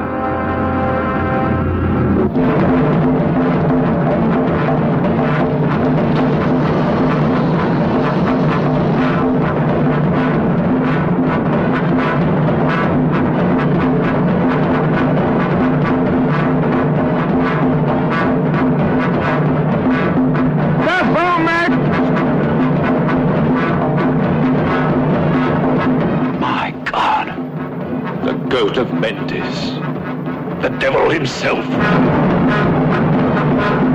Christopher Lee as de Richelieu, who knows he must fight the devil's power to the death. My God. Don't look at the eyes, Rex! Eyes, once filled with love, are consumed with fear. For Tanith is now promised to the devil. Listen carefully to what I say. This is Makata, the devil's chief disciple. Your will is leaving you, slipping away. The Devil Rides Out, from bestseller author Dennis Wheatley's famous novel, fills the screen with a special kind of visual terror. What do you think? Quickly! Back to back! Join hands!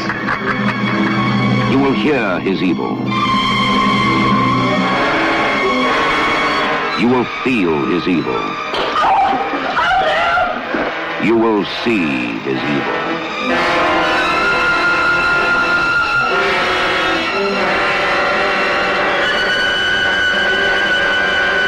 If we once catch sight of his face.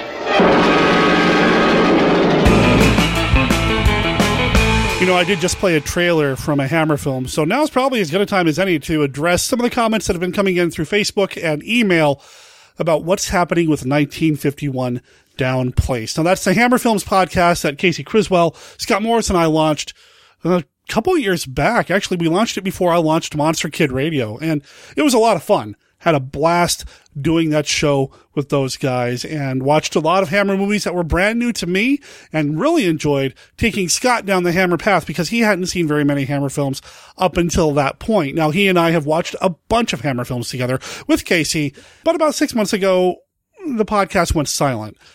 A number of things happened, which we'll get into down the line, but I do want to let people know that Scott and I are talking about bringing the show back. Nothing's been set in stone yet, but there are talks happening.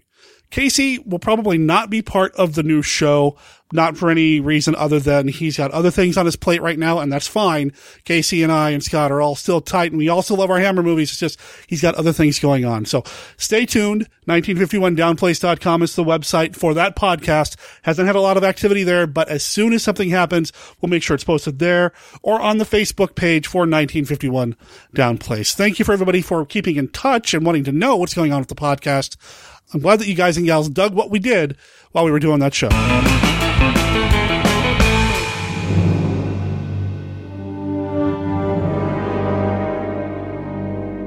C-3PO, Loki, Mace Windu, Dr. Bruce Banner, Captain Rex, Venom, Princess Leia, Jean Grey, Darth Maul, Nick Fury, Grand Moff Tarkin, Captain America, Lando Calrissian, Cyclops. What do all these characters have in common? Well, two of them were played by Samuel L. Jackson. A couple of them were played by Hammer Films veterans Peter Cushing and Christopher Lee. Come on, guys, you know this. Well, of course we do, Jessica. Just like Mickey Mouse and Captain Jack Sparrow, they're all now Disney characters. Hello, I'm Tracy of the Disney Indiana podcast, and my co-host Scott and I enjoy talking about all aspects of the House of Mouse, and that includes their newest properties, Marvel and LucasArts. We also talk about Disney resorts, the cruise line, theme parks, and whatever else Mickey has to offer. Which includes movies, Imagineering, video games, and collectibles. You'll never know what we'll decide to talk about. So check us out at www.disneyindiana.com or do a search for the Disney Indiana podcast on iTunes, because now we've got a lot more to talk about. And don't forget about those other quote-unquote Disney characters like, well, Sully, Fozzie Bear, Buzz Lightyear, Link Hogthrob, Doug, Janice, Merida, Pepe, Bruce, Ralph the Dog, Wally, The Disney Indiana podcast. Even after 5 years, we're still miles away from the nearest Main Street, USA. We're not listed on the map, but you can join us at www.disneyindiana.com.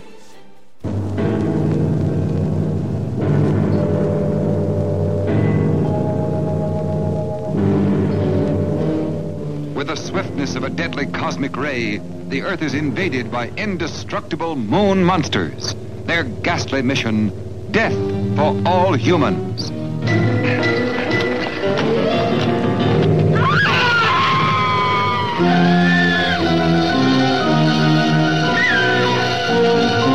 What astounding technical developments are being made to protect mankind? Robot Monster brings you an actual preview of the devastating forces of our future.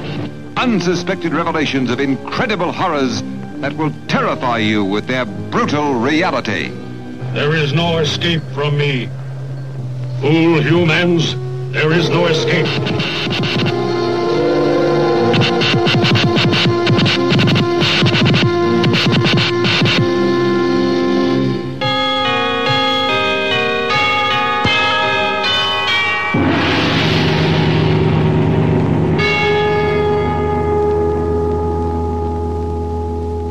Giant monster films.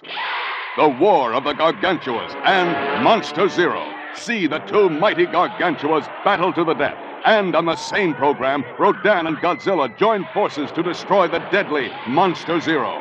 The War of the Gargantuas and Monster Zero, both in color, rated G, general audience, from United Productions of America, a subsidiary of DEI Industries. If you're in the Portland, Oregon area this upcoming weekend, if you're going to be visiting or you live here, well, you might check out Wizard World Portland, especially Friday night, because there's a panel happening Friday night, moderated and run by our good friend Sean Hode. Sean's been on the show in the past. I really need to sit down with him and just give the movie Robot Monster a good talking about with Sean. That sounded awkward. He'd probably write it a lot better than I can because he's a great writer. Anyway, he's moderating the panel, Gods and Monsters, H.P. Lovecraft's Horrifying Creatures. It's happening at 7:30 p.m. Friday night, and I've been asked to join him on the panel. And I'm going to try to record it as well. So if you're not in the area and you want to hear it, well, stay tuned because I'll play it on a future episode of Monster Kid Radio. But if you are going to be at Wizard World, I'd love to see you. I'll make sure I'm wearing a Monster Kid Radio shirt. Kind of hard to miss. I'm also going to be going there on Saturday for a good chunk of the day with Tom Doffel, another friend of the show. Again, Monster Kid Radio t-shirt. I'll have my portable recorder. I'll look like I'm having the most fun in the room trying to find some monster content at Wizard World Portland. Again, that's this upcoming weekend, Friday, Saturday, Sunday. Friday, Saturday, the days that I'm going. And if you're going, I'd love to see you.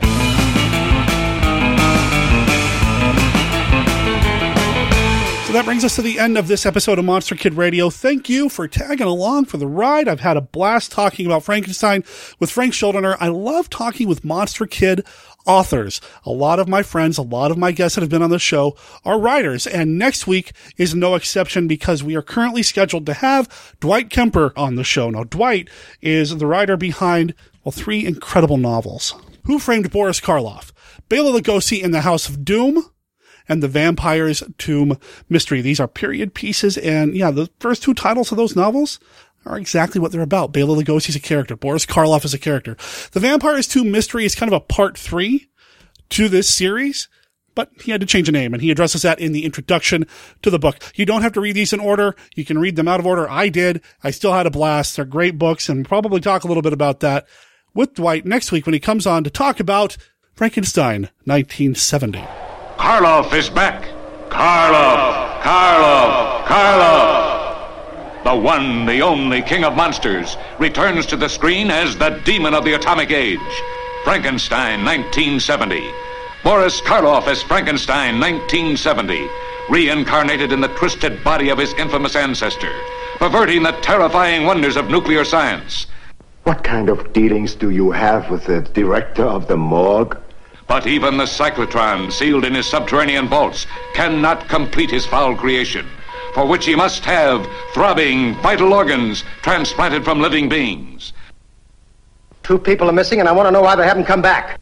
The one, the only Boris Karloff is waiting for you. Frankenstein, 1970.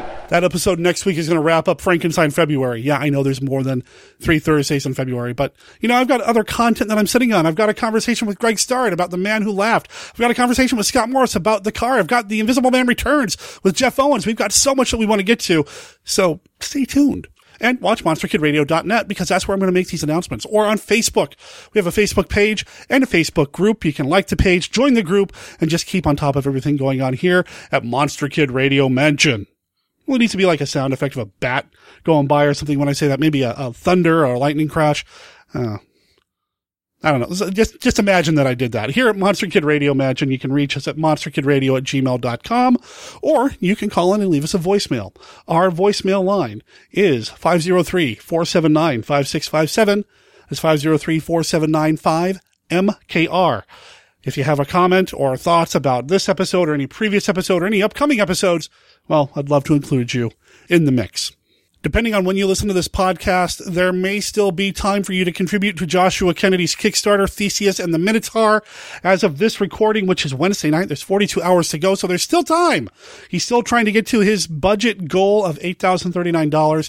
He's still at $1,653, so come on, I want to see that movie. You want to see that movie, right? So go support Joshua if you can. And support any Monster Kid out there, really. I mean, buy Dwight's books, Frank's books, Steve's books, watch Chris Mims' movies, Joshua's movies. I mean, we're in a golden age of Monster Kid projects.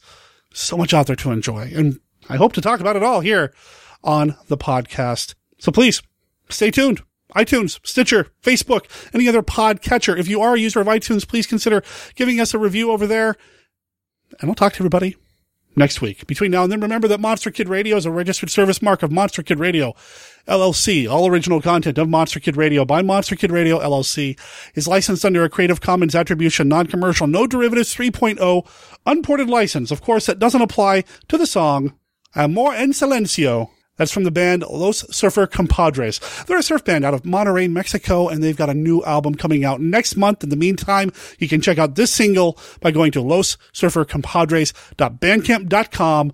Check it out. Let them know that you heard about them here on Monster Kid Radio. My name is Derek M. Cook. Talk to everybody next week. Ciao.